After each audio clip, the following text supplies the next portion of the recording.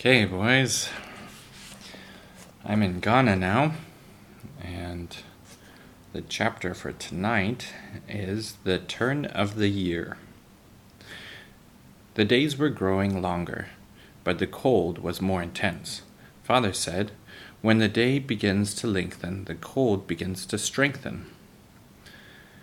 At last the snow softened a little on the south and west slopes. At noon the icicles dripped. Sap was rising in the trees, and it was time to make sugar. In the cold mornings just before sunrise, Almanzo and Father set out to the maple grove. Father had a big wooden yoke on his shoulders, and Almanzo had a little yoke. From the ends of the yokes hung strips of mosswood bark, with large iron hooks on them, and a big wooden bucket swinging from each hook. In every maple tree Father had bored a small hole and fitted a little wooden spout into it. Sweet maple sap was dripping from the spouts into small pails. Going from tree to tree, Almanzo emptied the sap into his buckets. The weight hung from his shoulders, but he steadied the buckets with his hands to keep them from swinging. When they were full, he went to the great cauldron and emptied them into it. The huge cauldron hung from a pole set between two trees. Father kept a bonfire blazing under it to boil the sap. Almanzo loved trudging through the frozen wild woods. He walked on snow that had never been walked on before, and only his own tracks followed behind him. Busily he emptied the little pails into the buckets, and whenever he was thirsty he drank some of the thin, sweet, icy cold sap. He liked to go back to the roaring fire. He would poke at it and sparks would fly. He warmed his face and hands in its scorching heat and smelled the sap boiling. Then he went into the woods again. At noon all the sap was boiling in the cauldron. Father opened the lunch pail and Almanzo sat on the log beside him. They ate and talked.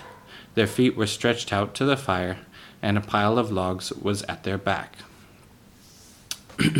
All around them were snow and ice and wild woods, but they were snug and cozy.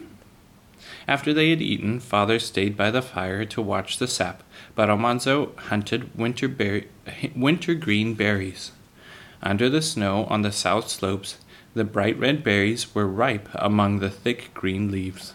Almanzo took off his mittens and pawed away at the snow with his bare hands. He found the red clusters and filled his mouth full. The cold berries crunched between his teeth, gushing out their aromatic juice. Nothing else was ever so good as wintergreen berries dug out of the snow. Almanzo's clothes were covered with snow. His fingers were stiff and red with cold, but he never left the south slope until he had pawed it all over. When the sun was low behind the maple trunks, Father threw snow on the fire, and it dried in sizzles and steam. Then Father dipped the hot syrup into the buckets. He and Almanzo set their shoulders under the yokes again and carried the buckets home. They poured the syrup into Mother's big brass kettle on the cooking stove. Then Almanzo began the chores while Father fetched the rest of the syrup from the woods. After the syrup was ready to sugar off. Mother ladled it into 6-quart milk pans and left it to cool. In the morning, every pan held a big cake of solid maple sugar. Mother dumped out the round and golden cakes and stored them on the top pantry shelves. Day after day, the sap was running, and every morning Almanzo went with Father to gather and boil it. Every night, Mother sugared it off, and they made all the sugar they could use next year. Then the last boiling of syrup was not sugared off. It was stored in jugs down in the cellar, and that was the year's syrup. When Alice came home from school, she smelled Almanzo, and she cried out, "Oh, you've been eating winter-green berries." She thought it wasn't fair that she had to go to school while Almanzo gathered sap and ate wintergreen berries. She said, "Boys have all the fun."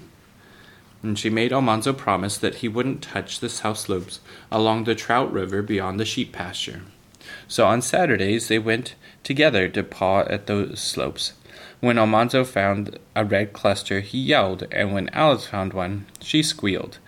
And sometimes they divided, and sometimes they didn't. But they went on their hands and knees all over those south slopes, and they ate wintergreen berries all afternoon. Almanzo brought home a pailful of thick green leaves, and Alice crammed them into a big bottle. Mother filled the bottle with whiskey and set it away. That was her wintergreen flavoring for cakes and cookies. Every day the snow was melting a little. The cedars and spruces shook it off, and it fell in blobs from the bare branches of the oaks and maples and beeches. All along the walls of the barn and house, the snow was pitted with water falling from the icicles, and finally the icicles fell crashing. The earth showed in wet, dark patches here and there. The patches spread. Only the trodden paths were still white, and a little snow remained on the north sides of the buildings and the woodpiles. Then the winter term of school ended, and spring had come. One morning Father drove to Malone. Before noon he came hurrying home and shouted the news from the buggy. The New York potato buyers were in town. Royal ran to help hitch the team to the wagon, and Alice and Almanzo ran to get bushel baskets from the woodshed. They rolled them bibbity-bump down the cellar stairs and began to fill them with potatoes as fast as they could. They filled 2 baskets before Father drove the wagon to the kitchen porch. Then the race began. Father and Royal hurried the baskets upstairs and dumped them into the wagon, and Almanzo and Alice hurried to fill more baskets faster than they were carried away. Almanzo tried to fill more baskets than Alice, but he couldn't. She worked so fast that she was turning back to the bin while her hoop skirts were swirling the other way, and she pushed back her curls, and her hands left smudges on her cheeks. Almanzo laughed at her dirty face, and she laughed at him. Look at yourself in the glass. You're dirtier than I be. They kept the baskets full, and Father and Royal never had to wait.